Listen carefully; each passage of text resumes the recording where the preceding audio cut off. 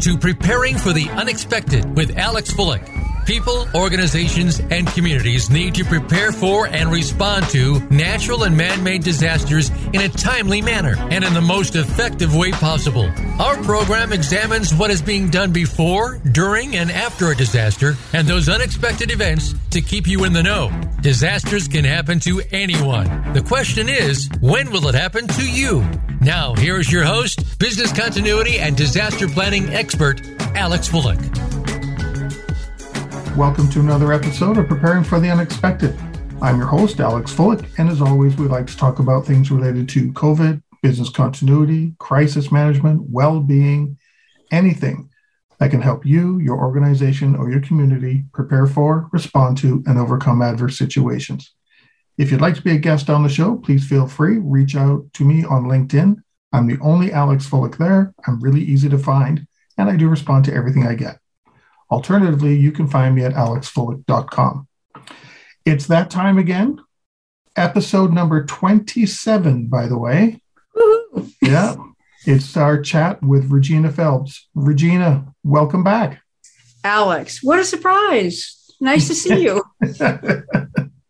You say that now. I know. What can I say? We'll have fun. We will. We've got a couple of topics to talk about. We're going to continue from a previous conversation. We're going to continue on talking about cyber exercises. But first, I think we want to just do an update on the wonderful world of COVID. My. So Omicron, the latest variant, as you know, has been having babies. And now we're at, not only BA1 was the original Omicron, then we got into BA2, which is 30% more infectious than Omicron, which was 70% more infectious than Delta. And now we have different versions of BA2.1. And then we also have BA.4, 0.5, which have now been listed as variants of concern in several countries, not yet by the WHO or by the United States, but yes. So here in the United States, cases are going up. I mean, just look at my stats here. We're basically going up 57% every day. We had 100,000 positive cases yesterday. But remember that here in the United States, a lot of testing facilities have closed. A lot of home testing is going on where there's no reporting. So I speculate with some of my epidemiologist friends, this could be 4, 5, 6 times higher than it is right now. Hospitalizations are going up, so they're up 29%. And now we have about 24,000 people in the hospital, 2,000 people in ICUs. Our deaths are still going down, but that's a real lagging indicator. That takes 4 to 6 weeks before you actually have a death, usually. And so that's down about 17%. So we could be doing better here in the U.S. We are still stuck at 66% of our population with having 2 doses of vaccine, which now, as we well know with the new variants, 2 doses is got fairly significant waning immunity, is not very effective. You definitely need a 3rd dose. So if you're out there in the United States, you need to get a 3rd dose. And if you're over 50, you might want to consider getting a 4th dose.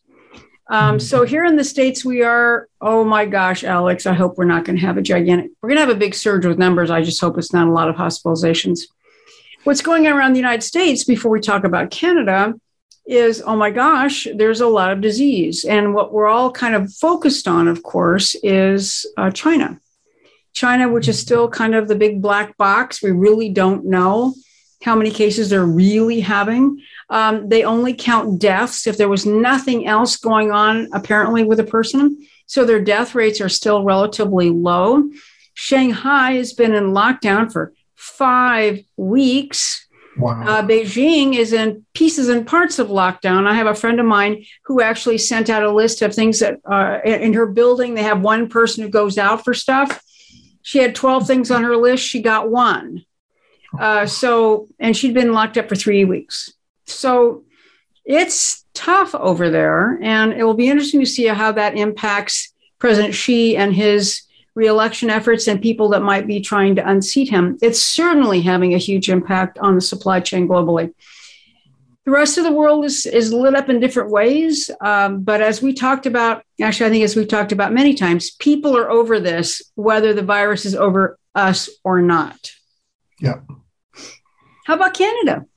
Well, before I move on with Canada, I wanted to say last week, I was starting to think there was something in the air down in the US because I had 3 interviews scheduled and all 3 people came down with Flu-like symptoms? Not necessarily COVID, but yeah, flu-like illnesses. And some were more sick than others and had to reschedule things. And as I spoke with other people, they were saying, yeah, I'm just getting over something too.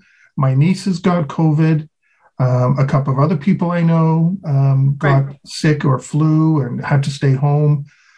So there's something, even if it's not COVID, floating around that everyone's getting. Right. There is, and probably I would say, to be honest with you, Alex, unless they're home testing, probably all of those people probably had COVID. There's been very little flu, and the flu season is for the most part way gone in the United States. Yeah. There's been some other respiratory viruses, but primarily those are childhood viruses like RSV. So I'm kind of betting that all of those people that canceled probably had a version of COVID and just some more serious than others. I've had several clients who have been very successful at avoiding it all this time, who embarrassingly have written me emails in the last week or so saying, oh my God, I got COVID. I can't believe how that happened to me. And, if you're out in public and you're not masking, your chances are really good. And I will tell you, I live in one of the most highly vaccinated parts of the United States, around 89% vaccinated. And our caseload is astronomical for us. I think we had 550 cases yesterday, which for San Francisco is huge. And we have about 70 people in the hospital, which for us is also really huge. So there's a lot of disease going on out there. And if you're out and not masked, your chances of getting it are really good. Yeah. I still wear my mask when I go out into, the world. Yeah, so do I. So do I. Because I just don't know anymore, and who knows what's going on. But here in Canada, we're kind of experiencing the same thing you are in the US. That, we are having people being sick, but I don't believe anyone is reporting most of it. Right. Trying to get test cases or test kits or anything like that is next to impossible and has been for a long time. I know people who were knocking on their neighbor's door and borrowing one of their neighbor's kids' kits because they couldn't get one. And you go to some of the drugstores or pharmacies and they have signs, no test kits here, no test kits here. Wow. So nobody can get anything. So if it also tells you how much disease is out there, because if everybody's looking for one, that usually thinks, something's happening. Yeah. Right. You would, eh? And I think a lot of people that are getting sniffles or a headache are kind of assuming that they've got some sort of COVID, so they're just staying home. Yep. It's not getting reported to anybody. Yeah, I was sick for a few days last week, so I just stayed home all week and worked from home. And to your point, like you said earlier, people are just living with it now. Right. That's just it. And serious cases, it's not getting reported much here anymore. With daily cases and things like that, because so many test centers and places like that have closed. And even news outlets aren't really updating their statistics very much anymore. Even Health Canada seems to be lagging a little bit as well.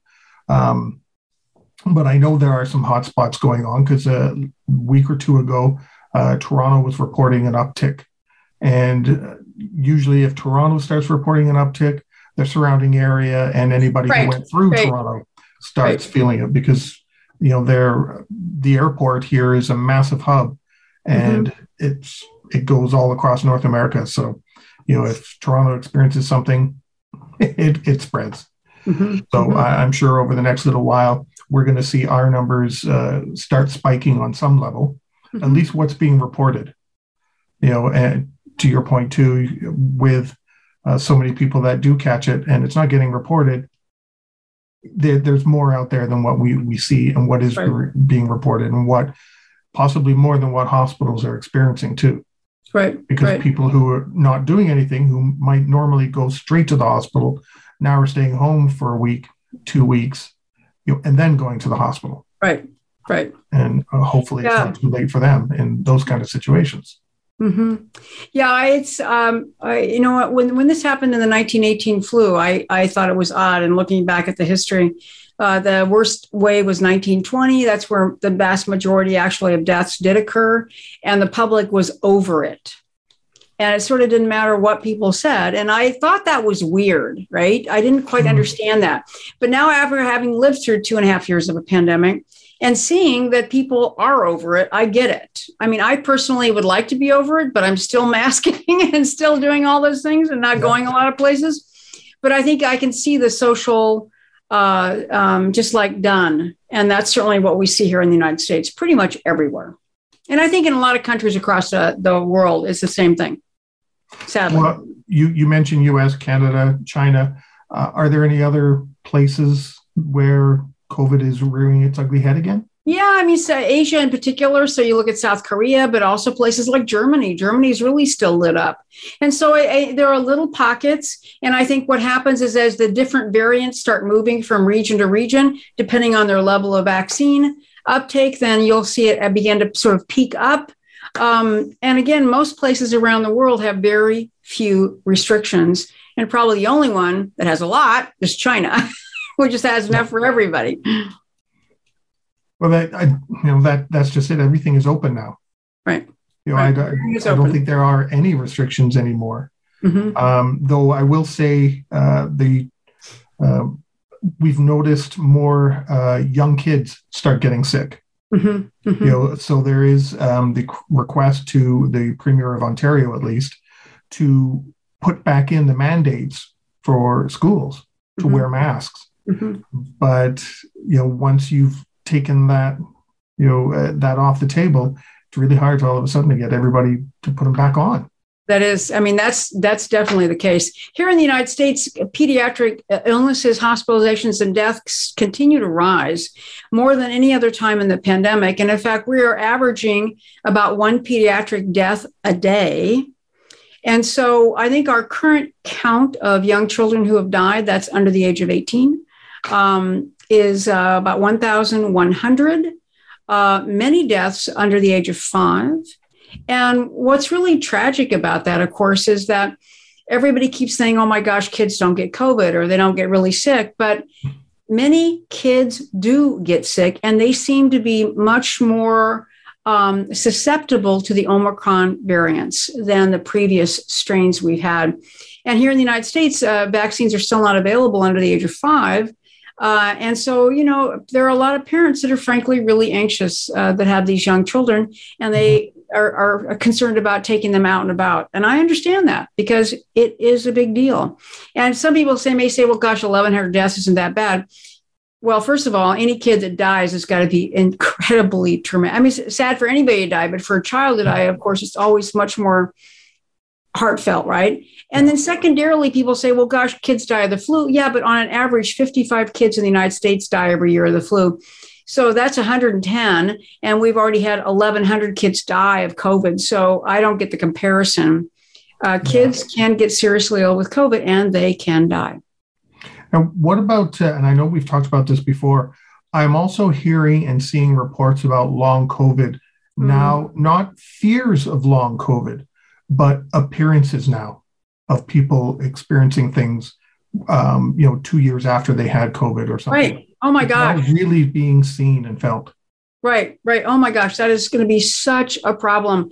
So depending on how you view it and what studies you've seen, I've seen long COVID stats, the very lowest of 10% of the people who get COVID, any kind of COVID, significant COVID, asymptomatic COVID, et cetera, get long COVID. And I've seen the high numbers as high as about 50%. I think the 50% is highly inflated, but certainly 10 to 25 or 30 is not. And these are people presenting with a significant number of illnesses, shortness of breath, heart palpitations, memory issues, cognitive impairment. It's actually going to be quite terrifying, to be honest with you, Alex, over time. Because here we are 2.5 years out, we have a large number of people that can't work. We have a large number of people who can't walk up a flight of stairs, walk to the end of the block. Those are people that are not 80 plus. These are people that are 20 or 30 or 40 that are going to have disabilities. And we're going to have a lot of people who are not able to work, who might be this way, frankly, for the rest of their life. Not only is that a human loss, oh my God, it's a huge societal loss and an expense that's not just here in the United States, it's in every country. And so that's going to be a big issue to deal with. And here in the United States, they've been working on getting studies done. There's a lot of clinics set up, but it's not being done as soon as it could be or should be. And certainly it's not producing the kind of results that we need. There needs to be lots of studies about what could help remedy this, or at least improves people's functioning so they can live a life. And what's scary is because we're hopefully coming out of COVID or a global pandemic, we've got burnout with doctors, researchers, nurses, anyone on the front line in the healthcare industry. Right. And now we've got twice as many people that could be coming along with long-term illnesses. Right. Oh yeah. This is a time bomb. And I remember we started talking about that initially once long COVID became something that was coming into the awareness, which happened really soon after, probably 8 or 9 months after COVID started. Mm-hmm. There was a lot of discussion already about what's the long-term impact societally and families and communities when you have a lot of people that are in the prime of their life who have a long-term chronic illness and are not productive, not able to work. The impact is huge. It's going to be scary to see what happens. And you used a perfect word, time bomb. Mm-hmm. It is. I think it is. It's going to be a time bomb, mm-hmm. Which is one of the reasons I don't want to get COVID, by the way. Me either. I mean, nobody wants to get COVID, okay? But I've seen enough of what the impacts are to long-term disease. I just don't want to go there myself. Yeah. Like I said, I still wear my mask. When I have to go to the grocery store, I go when it opens. So there's hardly anyone there, mm-hmm. if anybody. And I never used to shop with a grocery list. I used to be one of those people. Oh, that looks good. Now you're in and out, right? Now I have a list in and out, and it's grouped. So when I'm in the dairy area, I know I need that, and that next. And no standing around, no window. No chit chatting. Yeah, no chit chatting. Just done. As it should be. I mean, why expose yourself when you don't need to? Yeah. Mm-hmm. So on that note, we've come to the end of our first segment. We are talking with Regina Phelps, and you're not going to want to miss what we're going to talk about in our second segment. Well, that's a good lost leader. I like that. Yeah, it's a scary one. You don't want to miss it. We'll be right back.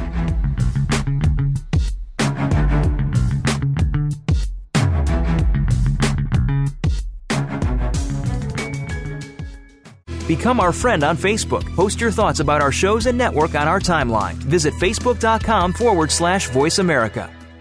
Are you ready for a disaster? If you are like many people in the world, that answer may sadly be no. Disasters happen unexpectedly to people just like you every day. Tune into Preparing for the Unexpected with business continuity and disaster planning expert Alex Fullick. The show will not only help you better prepare for a disaster itself, but also to prepare you, your place of employment, and community for the aftermath, emotionally, financially, and with a better level of awareness and a stronger feeling of resiliency. Tune in Thursdays at 1 p.m. Eastern Time, 10 a.m. Pacific Time on the Voice America Business Channel. Voice America programs are now available on your favorite connected device, including Amazon, Alexa, and Google Home. Through streams with Apple Podcasts, TuneIn, and iHeartRadio, listening to your favorite show is as easy as saying the show name followed by the word podcast. Hey, Alexa, play Finding Your Frequency podcast. If that doesn't work, try adding on TuneIn or on iHeartRadio or on Apple Podcasts. Not enough women are talking about money. Lisa Chastain is aiming to change that. If you are feeling uncertain with your financial decisions, join us on Real Money, Mondays at 10 a.m. on the Voice America Business Channel, where you will learn how to become more capable with your financial choices. Listen in and hear stories from other women on how they tackled their financial challenges. You will learn from leading industry experts all the tips, tricks, and advice that you need to establish financial confidence and freedom. Listen in Mondays on Real Money with Lisa Chastain. When it comes to business, you'll find the experts here. Voice America Business Network.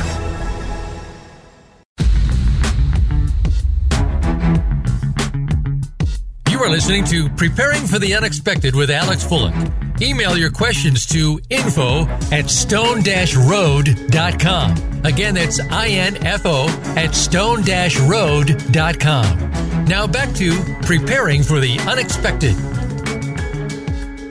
Welcome back. We are talking once again with Regina Phelps. Regina, like I said at the end of the first segment, we have an interesting topic. I only heard about it for the first time today. So this is completely new for me. And to be honest, when I first heard it, I kind of chuckled and just kind of, well, what the heck is that? With a smile on my face. And the smile disappeared really quickly. And that is monkeypox. Indeed. So let's talk a little bit about this. So if anybody isn't curious, just for your listener population, if any of you are interested in diseases, you have a weird kind of personality like I do, I would send all of your listeners to a website called ProMed, M-E-D, Mail, MAIL.org. It's an infectious disease site that is essentially organized by Harvard and the Infectious Disease Society. Now, what it does is that you can go to promedmail.org for free and sign up to be informed about diseases that are occurring around the world. And you have kind of a laundry list. They'll say human ones only, plants, animals, all of the above. So every day, ProMed Mail sends me a list of all the horrible things that are happening around the world. So starting about a month ago, there was this outbreak that occurred in the UK of monkeypox. So let's talk first of all about monkeypox. As the name implies, it is a relative of smallpox. And as the name also implies, it primarily has infected primates, monkeys. Now, its source is usually West Africa. And how it has been used in the United States before historically in research was part of the creation of smallpox vaccines. So it was first originally discovered in the 1950s, and it was primarily with individuals that were in West Africa, in kind of the bush meat markets and other places like that. And what they started seeing are these pox marks on people when they were around these particular monkeys. And there's several versions of monkeys where this disease was common. And if your listeners Google monkeypox, you'll see that there are just awful, looking very much like smallpox, rashes are in the trunk, sometimes, into the face, and just pock marks everywhere. Now, this particular disease has been rare outside of Africa, but it has occurred. And if you go back and do a search on it, you'll see that it's occurred since the 1960s, only kind of occasionally in a variety of places. So starting about a month ago, all of a sudden in the UK, on promedmail.org, I started seeing that there were cases of monkeypox. And this has happened periodically with immigrants of Africa to the UK. Pretty isolated, and, might be one case, and it would kind of go away. Well, over the last couple of weeks, there's actually been several cases. And I thought, well, that's interesting. And then there was a note just a couple of days ago that it was a group of men, of which they were all gay men, but they're not sure how that ties into the transmission. And then it was in a couple of other places in the UK, not just London. Okay, that's interesting. So then yesterday, it came to the United States. And then today, it was announced that it was in Spain and Portugal and Canada. I've also seen that it's in France. So why the heck is monkeypox, which has always been in West Africa, kind of more difficult to transmit, all of a sudden moving around? That gives one room for pause. I would ask your listeners to Google monkeypox and look at sites like the CDC Look at some images to give you a sense. It does look exactly, if you were to look at somebody like smallpox. It is not, however, historically lethal. In Africa, it kills 1 out of 10 people who get it, pretty much. Now, this particular illness, how is it spread? Well, it's spread by what is called respiratory droplets. Now, historically, respiratory droplets, and you might remember that term when we were starting initially talking about COVID, as being when you cough or sneeze, those are big droplets that you can see, right? So they're big, they don't go very far, and they fall. Now, the reason I'm sort of hedging my bet here is that COVID, as well as several other respiratory illnesses like the flu, everybody said it was always respiratory droplets. But in researching COVID, after the end of the first year, it was proven it was an aerosol transmission. Aerosol means very fine particles of moisture, not these big droplets. Why I'm just saying that is that they say respiratory droplets. They said that incorrectly about COVID for almost 18 months. And it took, a zillion scientists beating on WHO and CDC to say, yes, it's aerosol. So because this has not been studied in a new light, they say droplet.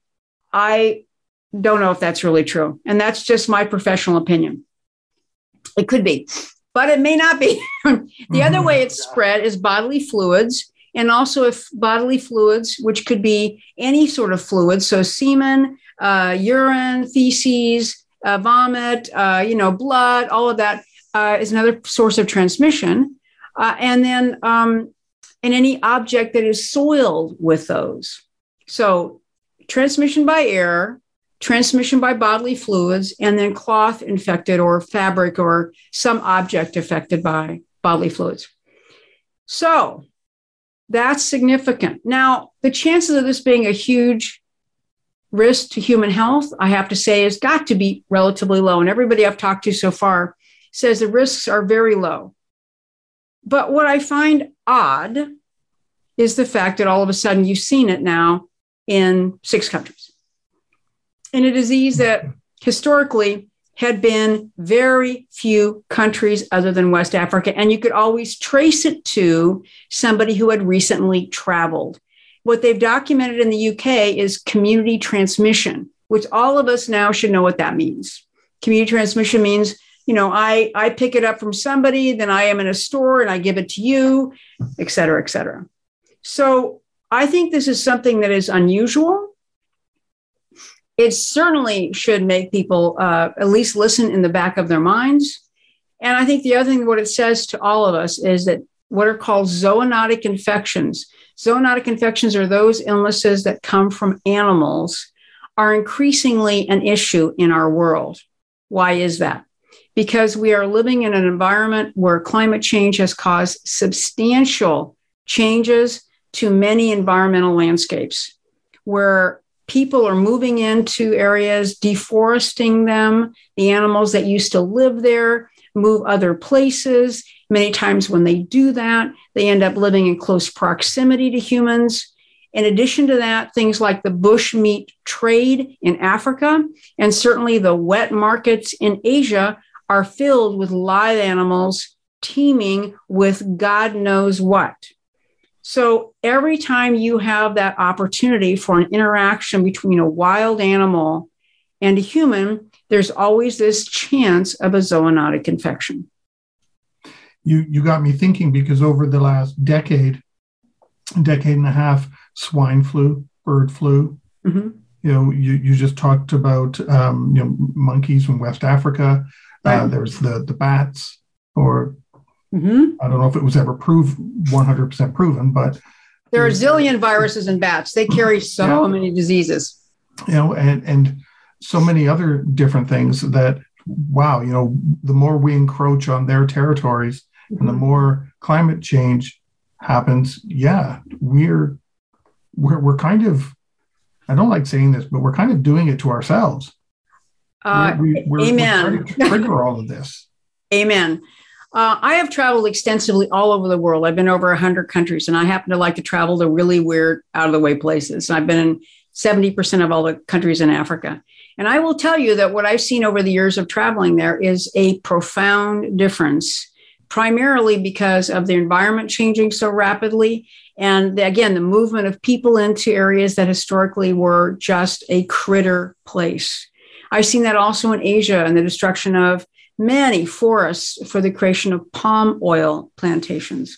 And so, we are kind of doing this to ourselves. And there's been a lot of angst about this in the infectious disease world in the area of zoonotic infections. We're seeing another potential pandemic in front of our faces right now, which I didn't mention, not monkeypox, thank God, but avian flu. You mentioned avian influenza briefly. Here in the United States, in Canada, in many parts of the world, there is a ton of avian influenza. And so, again, starting over in Asia originally, but remember, many birds are migratory. So as they move across their flyway, if they are infected, they are defecating and stopping and eating and, exchanging fluids and doing all that kind of stuff, creating a situation where captive flocks, turkeys, chickens in particular, there's been many poultry farms in the United States where they've had to kill all of their animals in the last 90 days, and in Canada as well, right? And I just want to remind people that people say, well, okay, that's just birds. Well, that's true. It is just birds. But let's be fair here, that many influenzas in birds are easily transmitted to humans. So you get somebody who's either a wildlife person who's handling or caring for wild birds who have influenza, who are not properly masked and, wearing their appropriate amount of protection. Same thing for farmers or ranchers who actually are in captive flocks. And if they're culling birds, killing them, lots of fluids, lots of aerosol, lots of all of that where the virus is able to easily transmit. So, and I want to remind listeners that what started the big fear of avian influenza in the 2000s was bird flu in Asia. And the fear is that was going to be our next pandemic. And that happened really from 2005 to 2009. And when the 2009 pandemic happened, it turned out to be swine instead of birds. But it's the same thing. And so, we always think, well, this is never going to happen. We lived through COVID. Well, yeah, we have. But there's a lot of other things that you should be thinking about. So don't put away that pandemic plan, or you should think about rewriting the one you've got after your experience here, because the avian influenza thing hasn't, it's still only in birds, but there has been several people in most countries where one or two people have gotten it from the birds they were killing. And the problem with that is if it gets into their body and it mutates at all, and it doesn't take much, as we all know now, then all of a sudden, if it can be transferred to you, then that's how the pandemic starts. It comes to me, I get sick, it does something in me, I mutate, we all got mutations down now, then it goes to you, and then we're off. Yeah. And that could happen. And that's not to be, kind of grandiose. That's a real threat. Yeah.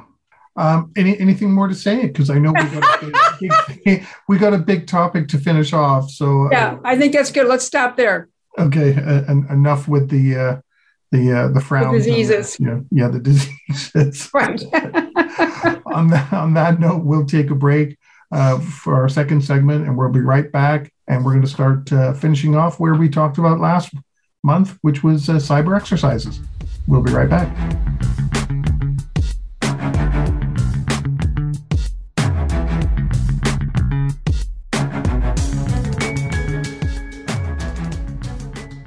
Follow us on Twitter at VoiceAmericaTRN. Get the lowdown on guests, new shows, and your favorites. That's VoiceAmericaTRN.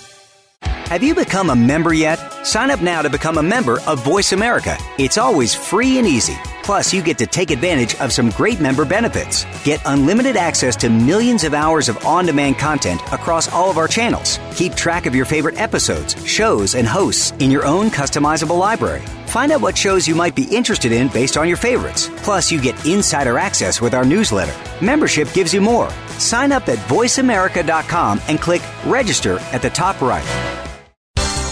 The latest business information is made simple with the Voice America Business Network. The professionals in the business world bring you live talk radio shows featuring an array of business topics, strategies for building wealth, sales and marketing, stock trading, investing, and business technology. Voice America Business hosts are professionals in their fields and bring to the airwaves weekly business discussions that offer up-to-date information, advice, and education. The Voice America Business Network, the bottom line in business talk.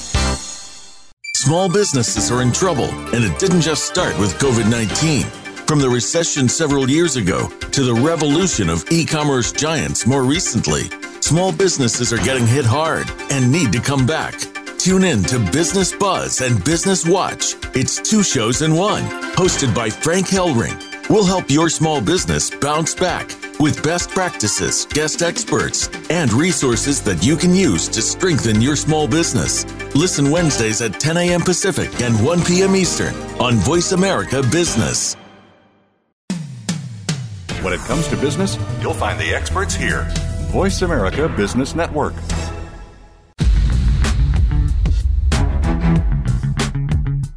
You are listening to Preparing for the Unexpected with Alex Fullick.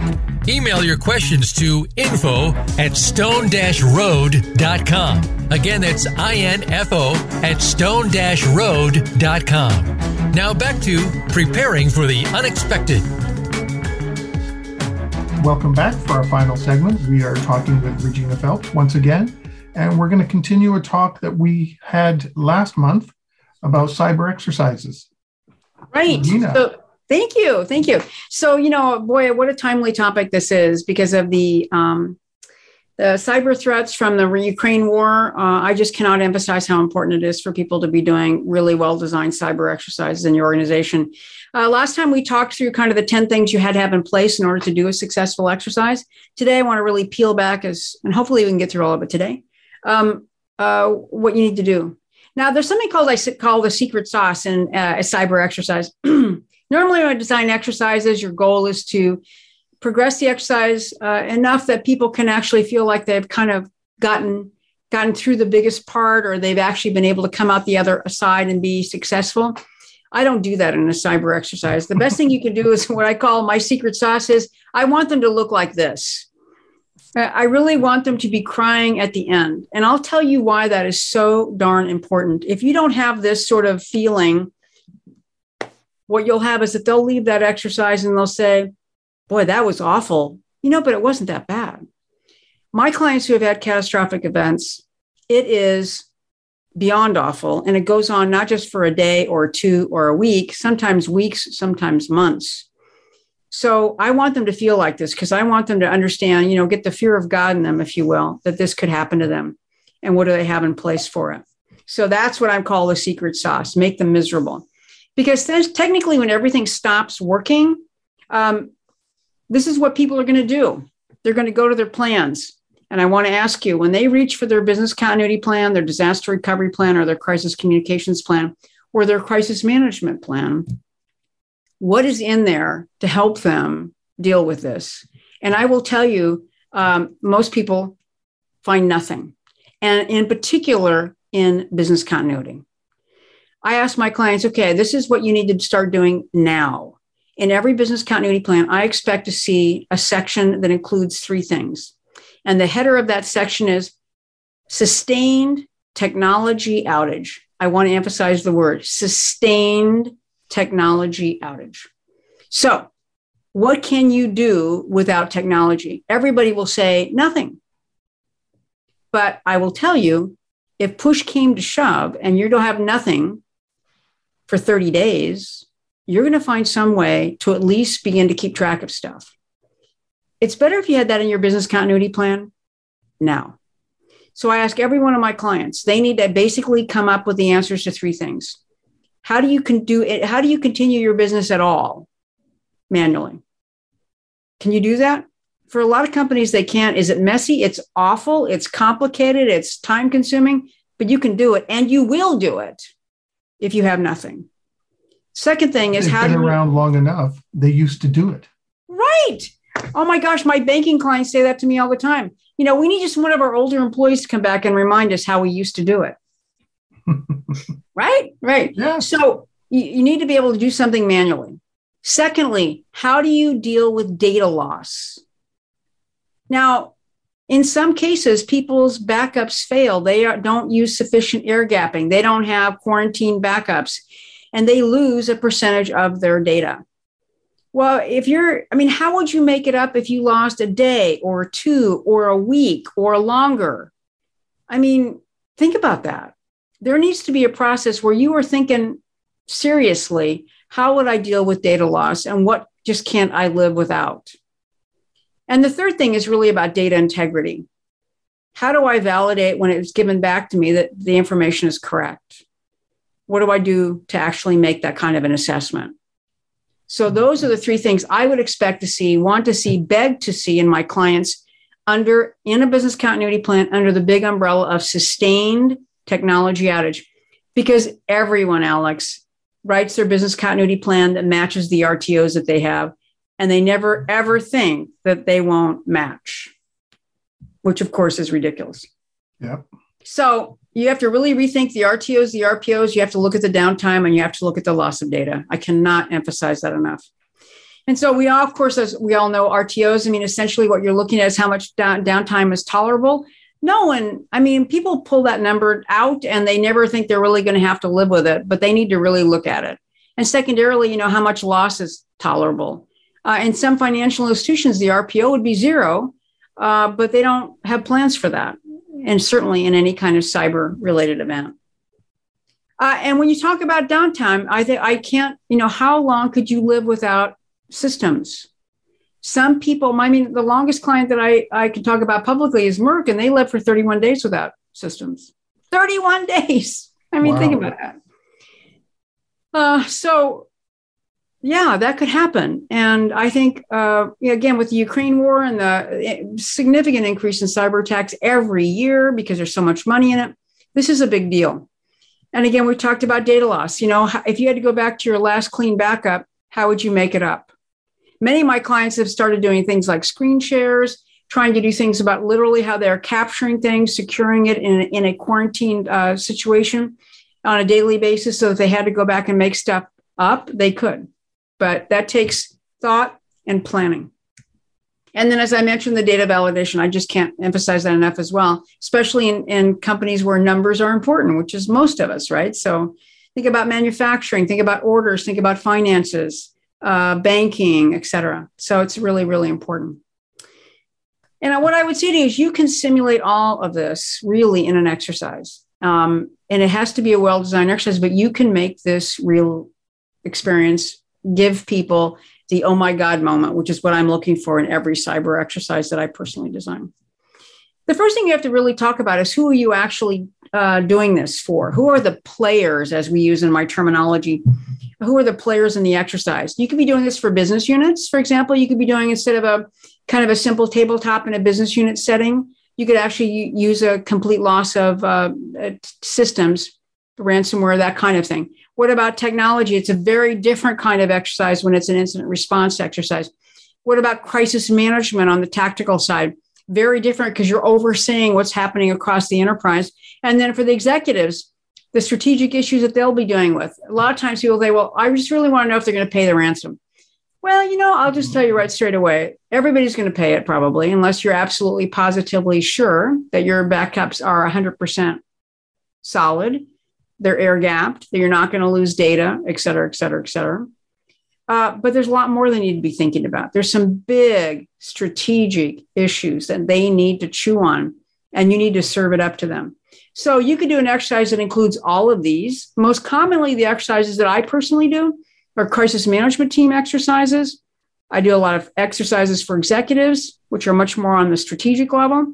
And then also those exercises, especially the crisis exercise, can then be used to design business unit exercises. So many of my clients will have us do a crisis management exercise, but because of the detail and the narrative that we've prepared, they can actually then use that to run their own tabletops in their business units. And as I mentioned earlier, the secret of the best exercise is to leave them in misery. And I know that sounds really funny, but I want them to cry when I leave. Some of my best compliments is when an executive sends me an email like a week later saying, I haven't slept for a week. It's like, great. It's like I got through to you. Yeah, I did my job and everybody's happy. So, so there are critical questions that you need to ask when you're really doing the design. And this is really the question that I talk about all the time is, why are we doing this? Now, what do I mean by that? In my first book on exercise design, I spent a whole chapter talking about this because most designers don't know why they're really doing it. So let me explain. Many people will call me and say, Regina, I want to do a ransomware exercise. I said, that's great. Why do you want to do that? Well, my executive wants to do that. Okay, well, that's interesting. Why does he want to do it? Because the board wants him to do it. Well, that's interesting. Well, why do they want that? Well, we don't know if we can recover. Well, tell me more about that. Tell me more about your backups. Tell me more about your strategies. Tell me more about your processes. And then it's like peeling an onion. If you simply stop after, oh, I want a ransomware exercise, you know nothing. When I talk to a CEO, I say, why do you want that? Well, I'm really concerned that our communications team maybe doesn't have the processes in place to be able to respond rapidly. I'm really concerned that maybe our business backups aren't sufficient. I'm really concerned that we don't have the recovery strategies to really help us if we have no technology. Okay, what did I learn? I learned a bunch. I learned how my exercise is going to be designed. I've learned my objectives. I've learned the kind of injects we're going to have. But if I just simply take somebody's comment at face value, I know nothing. I can design you the best exercise in the world, but if I don't understand the why, I can't get there. Yeah. So for us, this is peeling the onion. I cannot emphasize that enough. It tells you everything. And sometimes I will have 5 or 6 conversations with different people asking different versions of the question why over and over and over again. And it tells me everything I need to know. It tells me what the goal is. It tells me the scope. It tells me every objective I'm going to have. It tells me the kind of injects I need to have written in order to produce the results I'm looking for. And it frankly keeps us on track because I am producing to those results. But simply because I asked what I call the silly little question. Really important. What if somebody answers, oh, because audit said so? Well, why does audit want to have that? Well, and then so let's talk to why do you want that audit? Well, because I don't think they can recover. Oh, really? Why don't you think they can recover? You just have to keep peeling it back. Yeah. Because audit, I mean, that's like saying my CEO wants a ransomware exercise. It's the same thing. Well, audit has a reason. You don't know what it is. And so if you don't know why somebody wants something, you can design a great exercise and it still doesn't get to what they wanted to know. Yeah. So audit's very helpful, but that's not the answer to the question.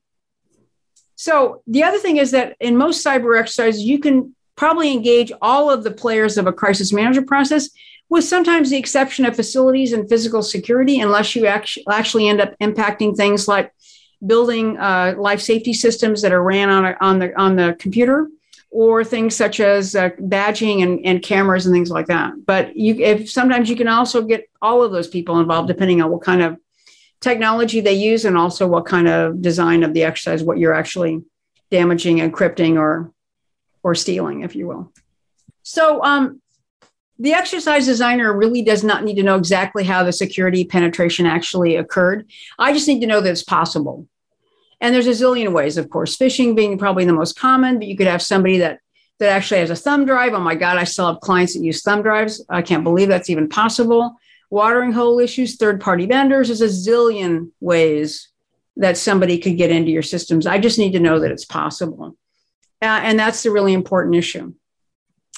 So the type of exercise, when you're looking at an exercise, there's 3 kinds of exercises that you should consider designing. One is an advanced, the second is a functional exercise, and the last one is a full scale. An advanced tabletop is very different than a basic tabletop. A basic tabletop, I rarely do, but what those are essentially are exercises that are delivered by slides. Everybody hears the narrative all at once. It's really a pretty straightforward exercise, and there's no engagement with simulators. And what you see in these 3 kinds of exercises is every one of them has a simulation team. At minimum, you have to have IT simulators to make a cyber exercise work, because I need somebody to, speak to power about, if you will, about this issue. When somebody says, I fixed something, or we did this, or we did that, I need this technology design team saying, yeah, you tried to reboot that server, but it didn't work. I need somebody to push back and really stay true to the narrative. And so I always use my IT simulators in an exercise, and I will often use business simulators to play out the business unit injects as well. So the thing, again, going back to the goal of the exercise, so when you build an exercise document, which is called technically an exercise plan, it should have a variety of components to it. And the first one would be the exercise goal, which answer, and you got that goal by simply answering the question, why are we doing this? Mm-hmm. So it's a brief, short short sentence that talks about the overarching goal of the exercise, and it drives all of the design. All the objectives fit underneath that, and so it's pretty straightforward. You may not wish to have a goal that's public about a cyber exercise, but I will just tell you, most of the exercises I do that are actually in confidence until the day of the exercise, and a cyber exercise, I don't care if people know about it in advance or not, because there's no way that they're going to be prepared for it. So it's true. I mean, they can be prepared. They can do all they want. So the goal basically is going to be finding out what the key players want to get out of the exercise. And I do that by usually interviewing a few people, a crisis leader, the incident commander, some business unit folks. Depends on who wants the exercise. But I always talk to a few people. I want to dig really deeply about the question of why. And so a very simple example of a cyber breach kind of goal would be, assess the ability of this crisis management team to manage a major cybersecurity breach or a ransomware attack or whatever. So it's very, very, very straightforward. Then there's all the issues of artificialities. We have 2 minutes left. Oh gosh. Okay. Well, I'll talk about. Oh yeah. See, I spent 3 hours talking about this. So let me stop there, and we'll continue on next time. Why not? We'll continue on. This will be the longest. This will be the longest ongoing thing that we've ever done. Well, we have to stop talking about diseases, honey. That's the problem. Well, every time we chat, there's something more to say about it. This month was monkeypox. Yeah. I do want to say that by the time they string all these sessions together, which maybe it looks like we'll end up doing another 1 or 2, I cannot emphasize the importance of a well-designed exercise. And so I'm going to be doing a workshop on ransomware exercise in Canada in November. At the Continuity Resilience Today conference, of which I will be there because they're just down the road from me. Right. So I haven't heard if I'm in Canada, speaking come yet, and see me. But I will be there. So we will be touching base and go for dinner or something. So that sounds great. We will. Okay, so we'll pick up where we left off. Yeah, we will. Why not? And we've come to the end of the show. Thanks again, Regina, sharing all your insights. Really appreciate it, as always. Thank you. It's great to be with you, as always. Yeah, and I really can't wait to actually see you face-to-face, or mask-to-mask, I should say. Right. One of those.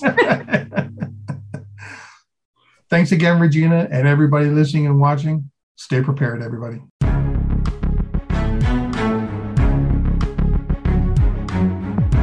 Thank you for joining us for Preparing for the Unexpected. Please tune in for another edition featuring your host, Alex Fullick, next Thursday at 10 a.m. Pacific Time and 1 p.m. Eastern Time on the Voice America Business Channel. We'll see you here next week.